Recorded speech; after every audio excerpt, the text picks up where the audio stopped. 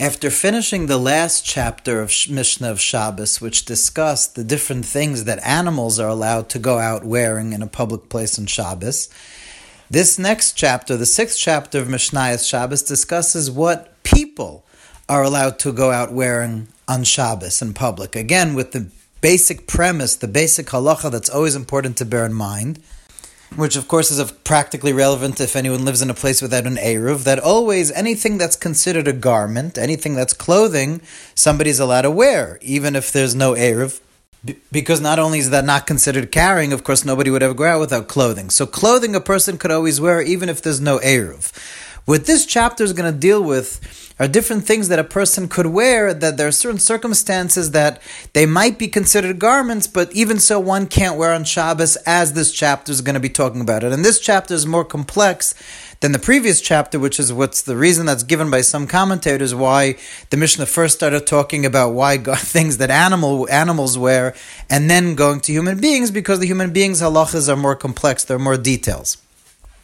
Now, before we begin the Mishnah, it's important to say as a preface, these Mishnayos, this chapter is going to fluctuate between men and women. It's going to say women, men. And as an important preface to understand this chapter, so you know that the Torah teaches it's one of the 613 commandments, and I realize this is a contentious issue, especially today in today's climate, and for a lot of people it's a very personally painful issue that people deal with this in their own lives, and I'm sensitive to the humanity in that, and I'm not Chalila making light in that, chas v'shalom, the challenges that people have. But according to Torah, there's a prohibition that a man cannot wear clothing of a woman, and a woman cannot wear clothing of a man. And leaving aside the humanitarian issue that is going on today about that, throughout the generations there's been questions of what does that mean? I mean, in Arabic societies, men wear skirts and women wear pants. So it's always been throughout the generations exactly the definition of what it means, men's clothing, women's clothing.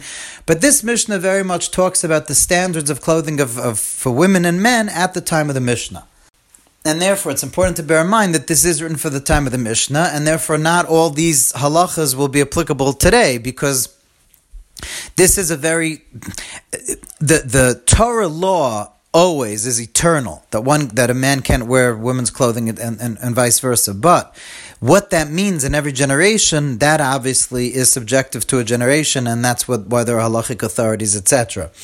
So a lot of these particular details might not be applicable today in our generation, but this is the standard that's for the time of the Mishnah. So let's see the Mishnah inside. Bama isha yoitza ubama eina yoitza. With what may a woman go out on Shabbos into a public thoroughfare, and with what may she not go out? Lo yiseitza isha, a woman may not go out. Lo bechutei tzemer, v'lo bechutei pishtan, v'lo b'ritzuas shebereisha, not with woolen threads or linen threads or straps that are on her head. In other words, all these three things are things that she wears to tie her hair up with. Woolen threads, linen threads, or straps are all different types of things she could use to tie her hair up with, and she can't wear them in public on Shabbos. Why not? Why can't she go out with these different things braided in her hair? So the Gemara explains that the next phrase in the Mishnah is actually an explanation. V'lei titbol ben ad sheterapim. She may not immerse herself in a mikveh unless she first loosens them. And that's the explanation for why she can't wear them out on Shabbos. Meaning, we know that a woman, after she menstruates, in order to be able to be with her husband again, to be pure, she has to go to a mikveh. And when a woman goes to a mikveh, there can't be anything interposition between her flesh and the water. She has to go completely naked with nothing between her body and the water at all. Now, that includes certain braids in her hair. And therefore, these braids she would have to take out of her hair. And therefore, the rabbis made a decree that no women, even women that are older that don't have to use the mikveh, that don't menstruate, but no women, because of the fact that the rabbis made a decree, and it's called loy plug, it's a decree that it's across the board. When rabbis make a prohibition, it's not like only in certain circumstances, it's an all across the board prohibition.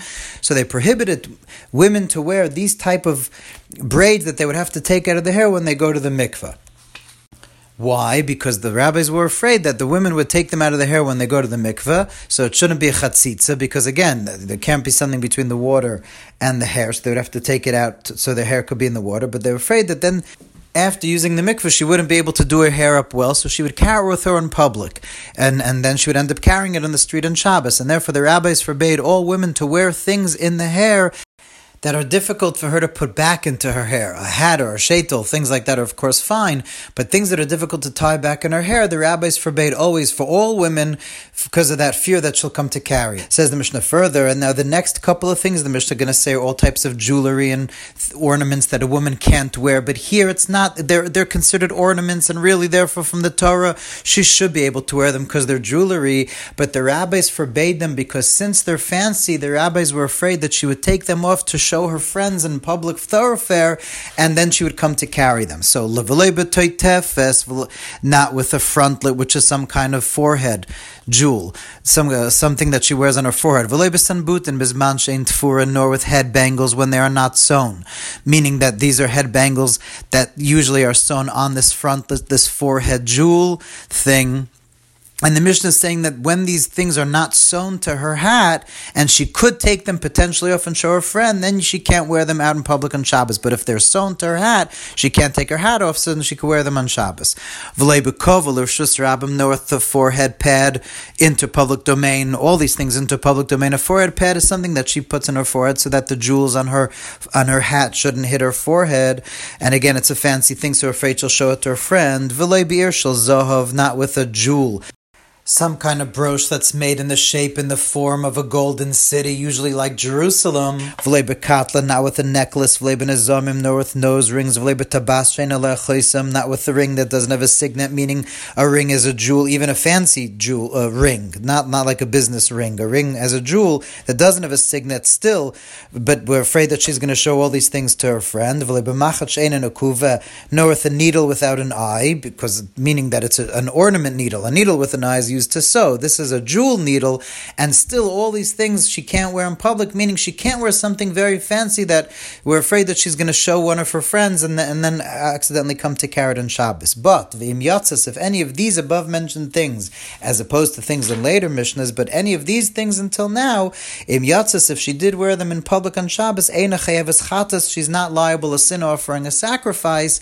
because it's only she went against the rabbinic prohibition, which again they prohibited that she wear these things in order that she shouldn't actually come to carry. If she would actually carry, then she would be liable a sin offering. One is only liable to bring a sacrifice in the temple if one goes against a Torah prohibition. But this prohibition in this Mishnah was from the rabbi so that she shouldn't come to show it to her friends and thereby carry Chalila on Shabbos.